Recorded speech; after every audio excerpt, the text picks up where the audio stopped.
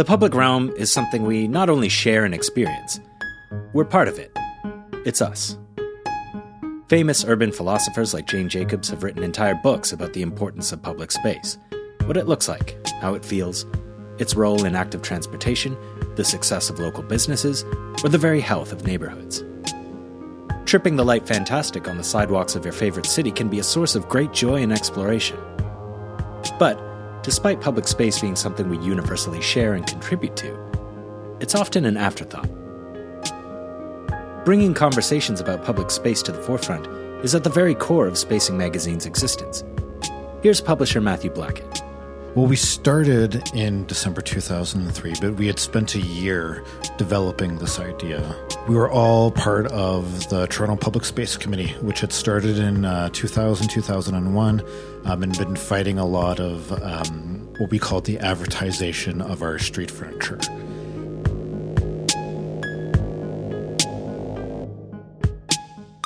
And then over a period of time, we decided that a magazine or a publication was something that really helpful for the cause. And so we spent a year developing it, launched it, and then we spun Spacing out of the Public Space Committee into its own entity. We turned it into a business, and then we went and did our thing, and the Public Space Committee did its own thing, which was a lot of advocacy work around street furniture and urban design and a bunch of that stuff. And, you know, what we did is we started a publication and wrote about those things while they did a lot of the advocacy work on it.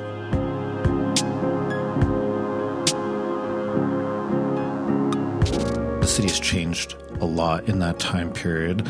You know, we tend to think of government and city building as a very long thing, and 15 to 20 years is a long period, but it goes by pretty quickly especially when you're involved in it. And we take a look back at, 2003 when we launched, the city has been transformed since that time. So I think there's a lot of interesting things in the public realm that are now issues that weren't issues before.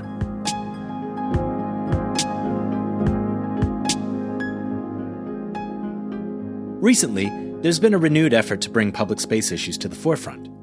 So, pull up a park bench and let's get into it. This is Spacing Radio.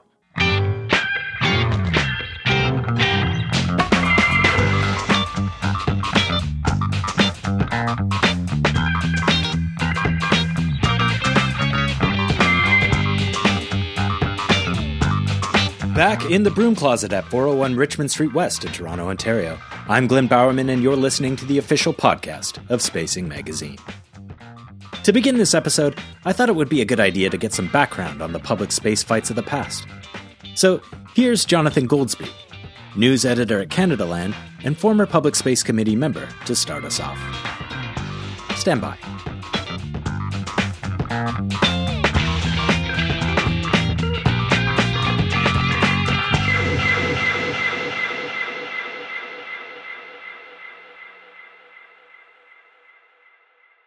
I started the Public Space Committee in 2005. By then, it was already in its second or third version, but essentially it was a small advocacy group, an organization, but not incorporated or anything, spearheaded by Dave Meslin. And, I was on the Public Space Committee email list, and I got an email saying, hey, City Council is going to be debating the postering bylaw tomorrow afternoon. Come out. Anyone from the public can come.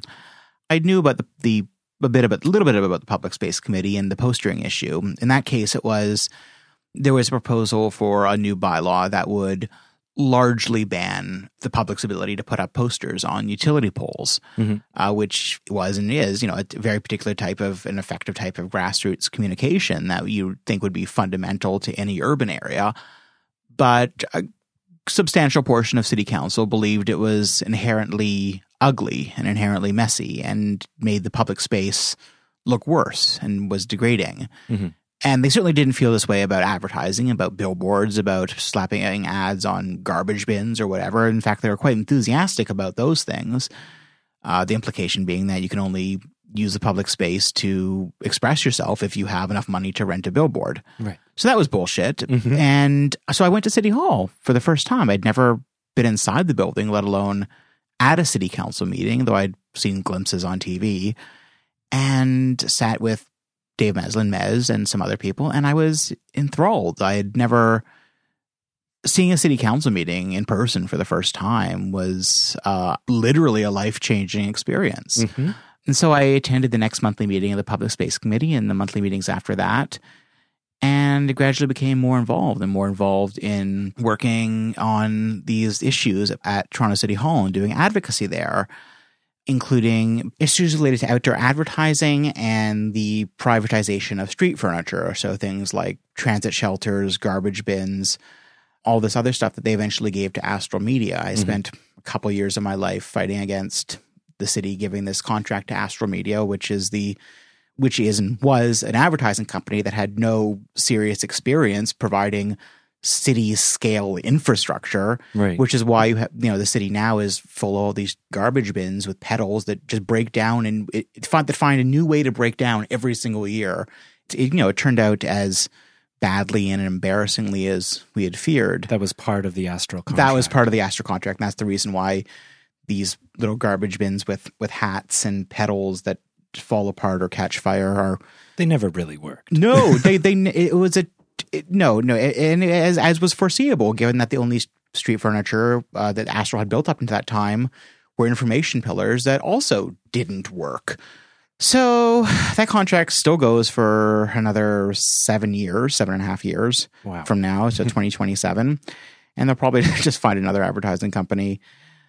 So that, and then that moved into campaigning around a billboard bylaw because billboards in the city, it turned out, were by and large illegal, and the billboard companies had been, in many cases, or most cases, knowingly ignoring city laws for years, and the city just didn't give a shit. Right. So there was a large campaign to work with the Toronto Public Space Committee, working with Rami Tabello of illegalsigns.ca and Spacing and beautifulcity.ca, which very successfully campaigned for attacks on billboards, third-party signs in Toronto. Right. And that came into law about a decade ago and has definitely seems to have provided a better, more consistent framework for outdoor signage in Toronto. So you lost the street furniture battle, but the billboard tax is still implemented today? The billboard tax is still there. Part of the budget every year? The billboard bylaw is still there. I mean, they've hollowed out other things. I mean, we fought against police CCTV cameras. We got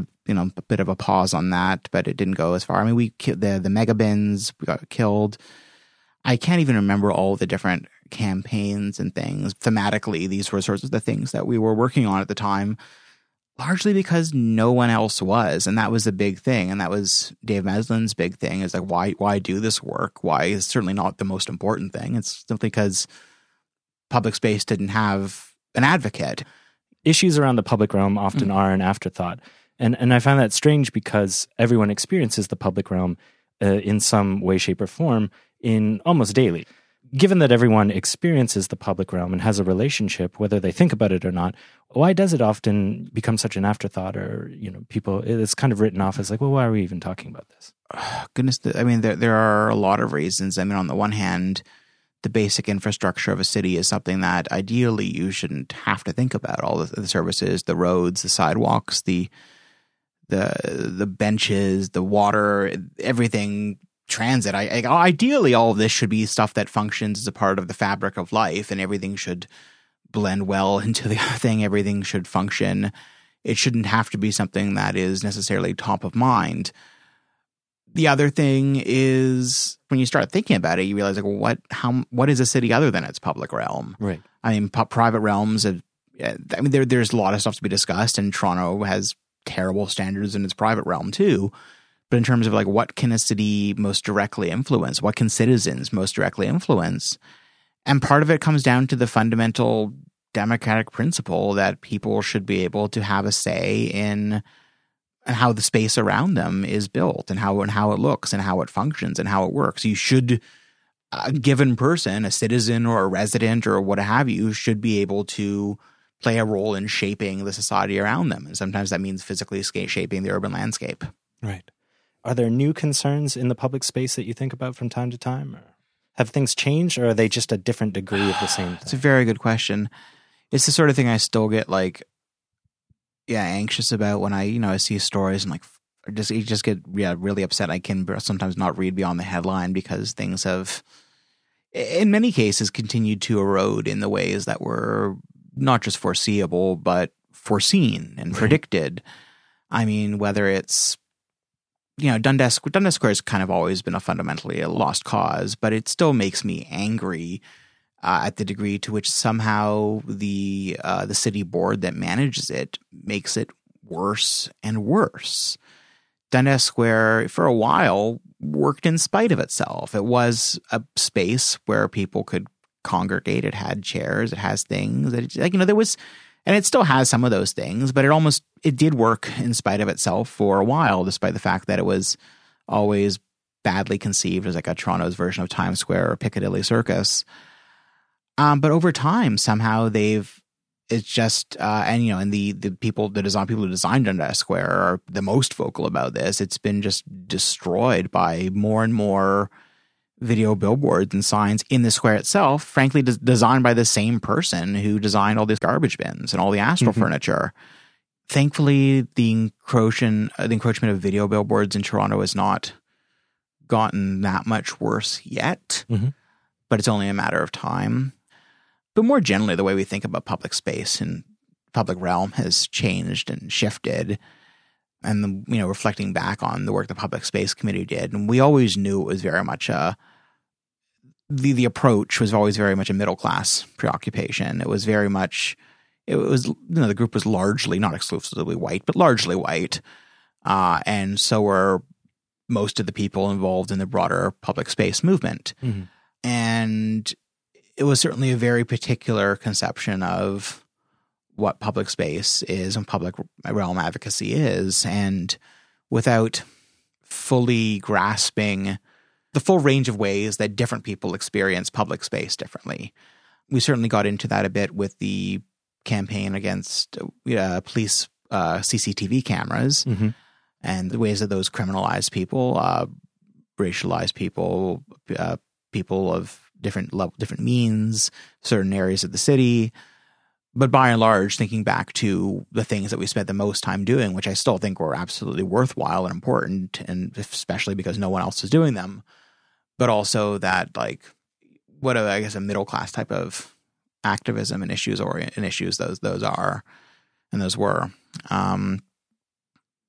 It wasn't until Rob Ford was elected that I think we started to realize how narrow our conception of Toronto was, that the amalgamation that had taken place in 1998 became a very real thing, and that realizing that what a small slice of Toronto this was and what this represented. And when we talk about Toronto, we were really only talking about a very, very small portion of it, and the rest of it was often in the abstract. I mean, that was one of David Miller's problems. I mean, he absolutely, Transit City would have helped the entirety of the city of Toronto in a way that nothing proposed since would. But he did a poor job of explaining that, and he did a poor job of selling that. And he let himself, unfortunately, be cast as a person who was only interested in the downtown or only understood the downtown. And maybe there was some truth to that, but his failure to articulate the ways in which the projects and initiatives he championed would help Scarborough and North York and Etobicoke really ended up hurting the city in the long run. I think what I'm hearing is that it's important to think of all of Toronto, and that maybe the issues downtown aren't the same as in Scarborough or Etobicoke or North York. You mentioned the fight against surveillance, police surveillance or otherwise. We're now at a point where, we are seriously considering implementing surveillance, not just for law enforcement purposes, but for some ostensibly very good reasons, and you'd want there to be safeguards in place, especially when we're talking about proposals like the Sidewalk Labs city of the future. It seems like in that case we're looking at the same issues that you were concerned about in 2005, but now the capability of surveillance has reached an almost science fiction level. Yeah, I remember maybe it was a year ago. It must have been the start. They got some draft of one proposal or another, and it became evident that Sidewalk is something to the effect of they wanted to basically take control, full, even more so than we knew, or they had considered taking thorough control of this portion of the city. They wanted the city to just basically turn over this this area, not just the land, but like the municipal services, the infrastructure, as well as to private them. security. And I just remember thinking, like, we were just like worried about the city giving garbage bins to an ad company, which turned out terribly. Yeah. But just like this company that, I mean, among other things, I mean, they own YouTube, which is possibly more responsible for disinformation, propaganda, and radicalization than any other platform that has ever existed. They want to be trusted to run this city. They don't want us to know. They want to own and run a chunk of the city. They just think they should have that, or at least they considered that. And the fact that they entertain that at all is terrifying and upsetting. And I mean, it's the dystopian nightmare of the privatization of public space. I wanted to thank you for taking the time to speak with me. You're an extremely online person. Where can people find you? You can find me on Twitter at Goldsby. It's my last name, Goldsbie. I guess it would be odd if it weren't my last name. And I'm the news editor at Canadaland, CanadaLandShow.com. I handle the written, not the audio stuff, and I co-host the Wag the Doug podcast for Canadaland about Doug Ford, the provincial government, and all the absurdities, bullshit, and contradictions involved in Doug Ford running the provincial government. All right, Jonathan, thanks so much.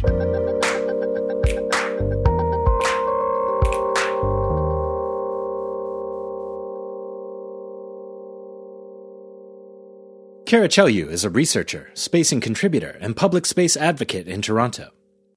Through initiatives like Defensive TO, she's been able to highlight many aspects of the public realm that are uninviting or exclusive by design. Kara, along with Public Space Committee founder Dave Meslin and a team of community builders, is trying to revitalize the group and bring these issues back to the forefront. So, Kara, thank you so much for joining me. Thank you for having me. I've wanted to get you on the podcast for a long time. You're a frequent spacing contributor, and you do a little bit of everything. The main thing your project has seemed to be lately is Defensive TO, and I wanted to talk to you about that first because I think it'll lead into something new that you're kind of getting into. So can you tell me a bit about defensive urbanism? It's a term that I don't know if everyone's going to be familiar with. Absolutely. So defensive urbanism is the term I like to use. It's also known as hostile or unpleasant architecture. And it's basically a design strategy that uses the built environment to guide or restrict human behavior in often public spaces as a form of crime prevention or order maintenance. And you most often see it in Toronto in the form of a bench with a center bar. Mm-hmm. And can you explain why that center bar is kind of problematic? Yeah. So, the center bar is meant to keep people from lying down on the bench. But of course, this affects more people than just people who are homeless, who are trying to find a place off of the ground to rest. You know, it really restricts the function of a bench. And it really also affects how we conceive of our public spaces. And a bench is usually something that is considered welcoming, a symbol of, this is a place to come and rest and maybe watch the world go by. And when you have benches that are designed to make people sit for 5 minutes, but not that much longer, it really kind of cheapens the space. Right. And you point out other examples, not just from Toronto or cities in Canada, but from all over the world.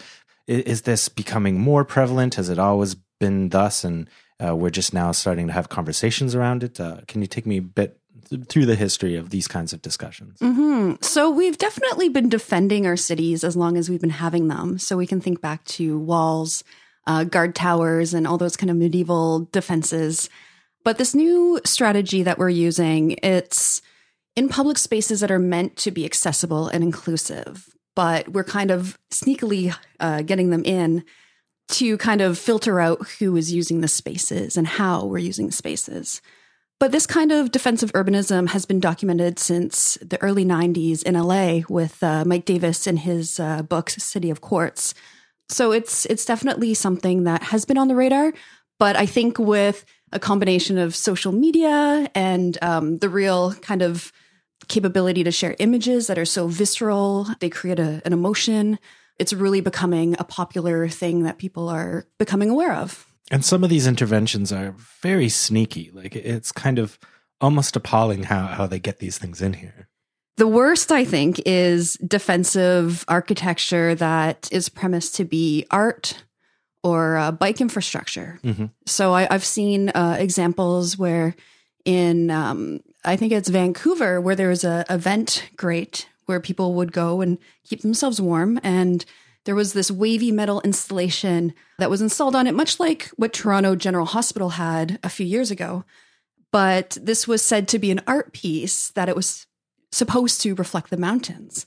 I think there's also a bench in Liberty Village that has like a boulder or stone separating it. And this is meant to be art. But, you know, we have to kind of think about, is it not? Like, what are the implications of this anyways? An example I'm thinking of is the now famous, instantly beloved dog park in Birksey Park, a park where they've added a new and very beautiful fountain with these sort of ceramic dog sculptures all around it. It's very cute, but they were getting chipped, and people were pointing their fingers at, they said it was skateboarders. Skateboarders had somehow chipped one of the brand new dogs, and it was a whole thing. And then sort of overnight, under cover of night almost, all of a sudden we're seeing these spikes everywhere that are, they said, meant to ensure that the space was being used for its intention, which was like a gathering place, a nice place to kind of sit down, not for skateboarders.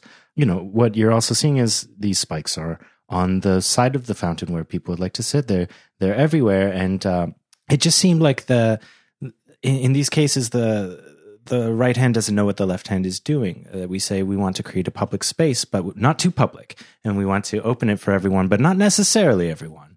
And we want it for all seasons. And you write a lot about how things are shut off in winter seasons, even though there's 6 months minimum of winter in this country.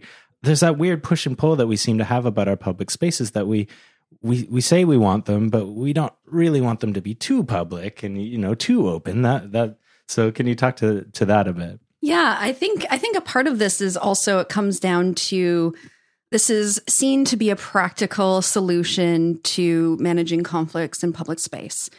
You know, you don't need to increase policing necessarily because the built environment does it for you. Mm-hmm.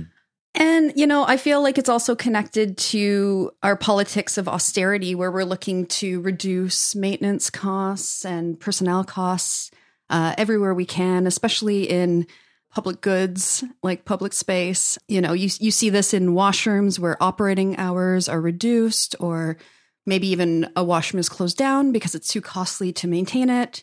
And it could be closed down because under the premise of vandalism or unwanted loitering.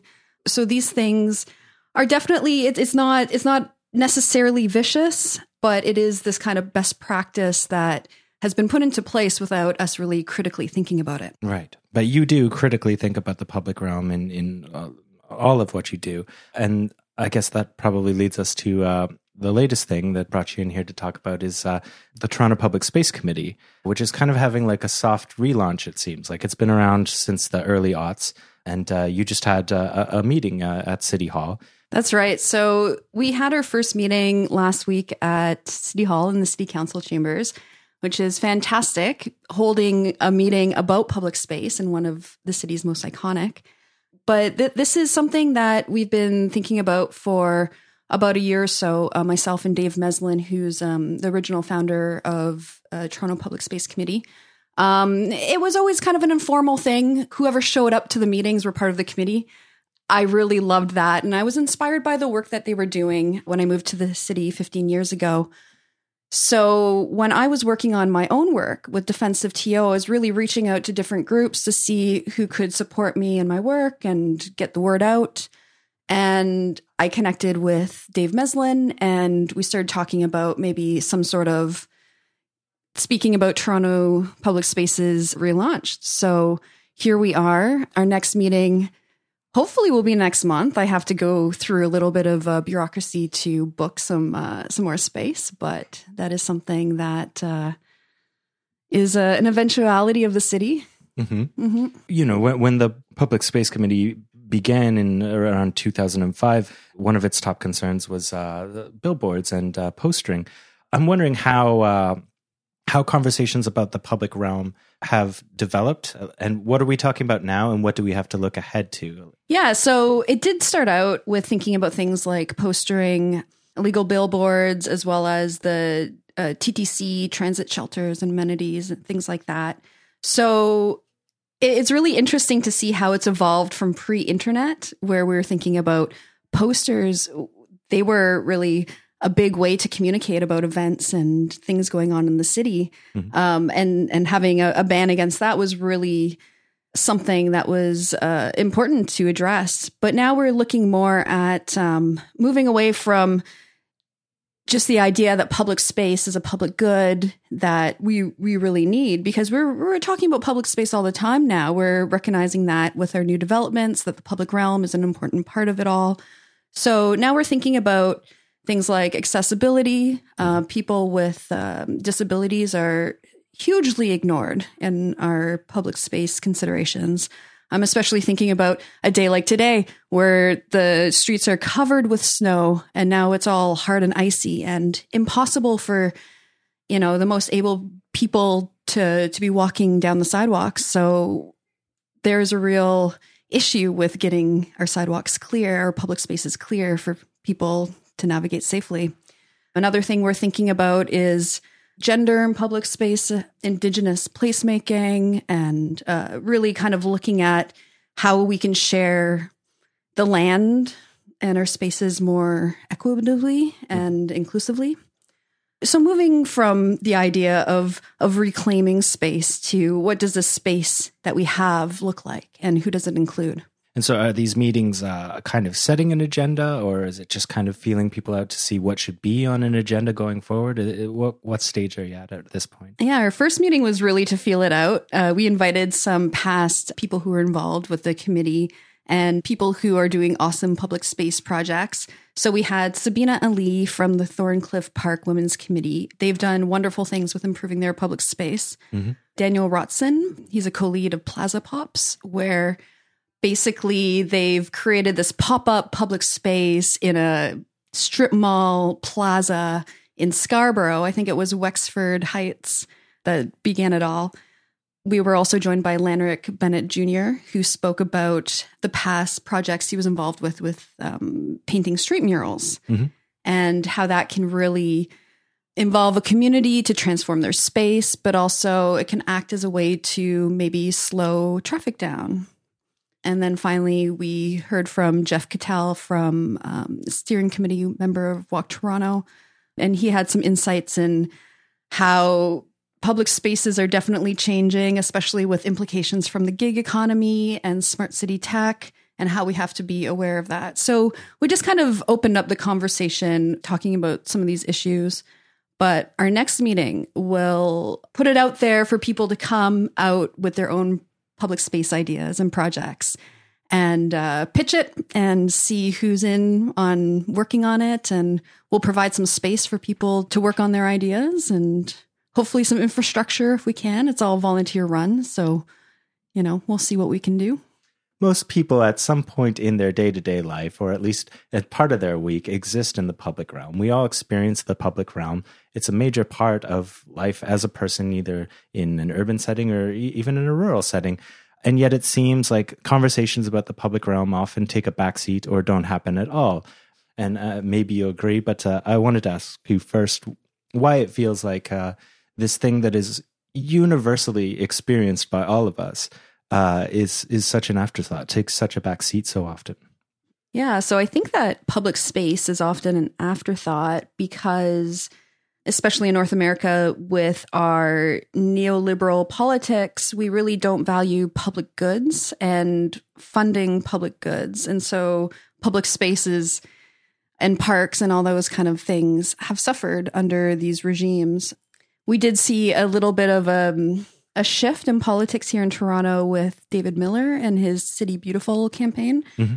Was really supportive about creating these great public spaces. And we've had some great things with Toronto Parks and Rec in creating these spaces. But I feel like even the designers don't quite understand what people want mm-hmm. in their public spaces. Or maybe there's just a certain kind of conception that public spaces should look good, should be something that's on a postcard that can sell the city rather than messy and lived in kind of appropriated spaces.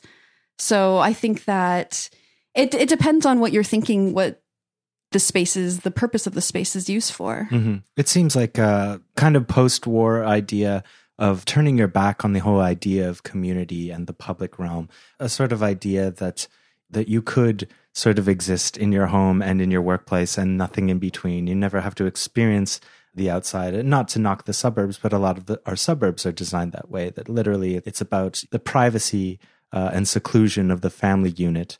And I think we're now shaking that off. It took 60 years. Now I think we've learned the idea of community and the public is desirable, and people pay top dollar to do that. So that's good. But now we're facing a problem where we have to make sure that it's accessible for all, that it's not just the benefit of living in wealthy, gentrified neighborhoods as well. Mm-hmm. And where are we creating these public spaces? A lot of new spaces are created through development agreements or money that comes through that. Mm-hmm. And so you see a lot of new spaces built in places that have resources, have wealth, and a real lack of quality public spaces in especially our inner suburban areas that is grossly neglected. There's the assumption, as you said, that people in the suburbs don't use or don't need public spaces. But we see the opposite, and we see places like dead malls become new community centers because there is that need for community and for space to foster that. Mm-hmm. You speak about Sabina Ali, a former Jane Jacobs Prize winner. I believe that the thing that she began getting involved with is the design of the sort of Tower in the Park apartment buildings in our inner suburbs. I think they were built with the intention of these parks around these towers being public spaces to be used, but nobody was. And she and the people she was working with, she worked to sort of activate those spaces in a way that hadn't been since the 60s when they were built. Mm-hmm. And she speaks of a big thing that was a block for using these spaces was that they had outdated, like really old playground equipment that they had to request to be fixed. They had to take it upon themselves to maintain the area, to pick up litter and stuff like that. So I think that there really is a role for the city and for collective might, I guess, to really create these public spaces for everyone, to help people who already are working towards bettering their communities, to give them some help with that as well and some funding. And so if people want to get involved in the Toronto Public Space Committee, how should they go about that? Well, stay tuned for our next meeting. You can join our Facebook page. We're on Twitter. We also have a website, torontopublicspace.ca, I believe, or Google it. And you can join the email list and stay updated with everything. And you're on Twitter. Where can people find you? You can find me at Kara Shalou. Okay. And also Defensive TO is my project.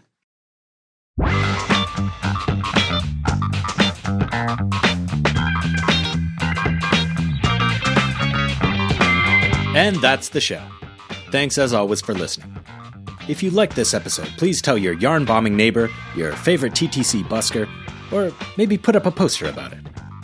I make this show with Neil Hinchley, who composes our music, and you can find his music on SoundCloud at track 82, that's all spelled out. If you have any questions, comments, concerns, or scoops, you can tweet at us at Spacing Radio, that's all one word, or email me at glynbowerman@spacing.ca. That's GLYNBOWERMAN @spacing.ca. Visit our website at spacing.ca or visit our city store at 401 Richmond Street West in Toronto. In the meantime, if you'd like to hear more discussion about modern public space issues, check out our special Future Fix podcast series. You can start with The Secret Life of Sensors. Cheers.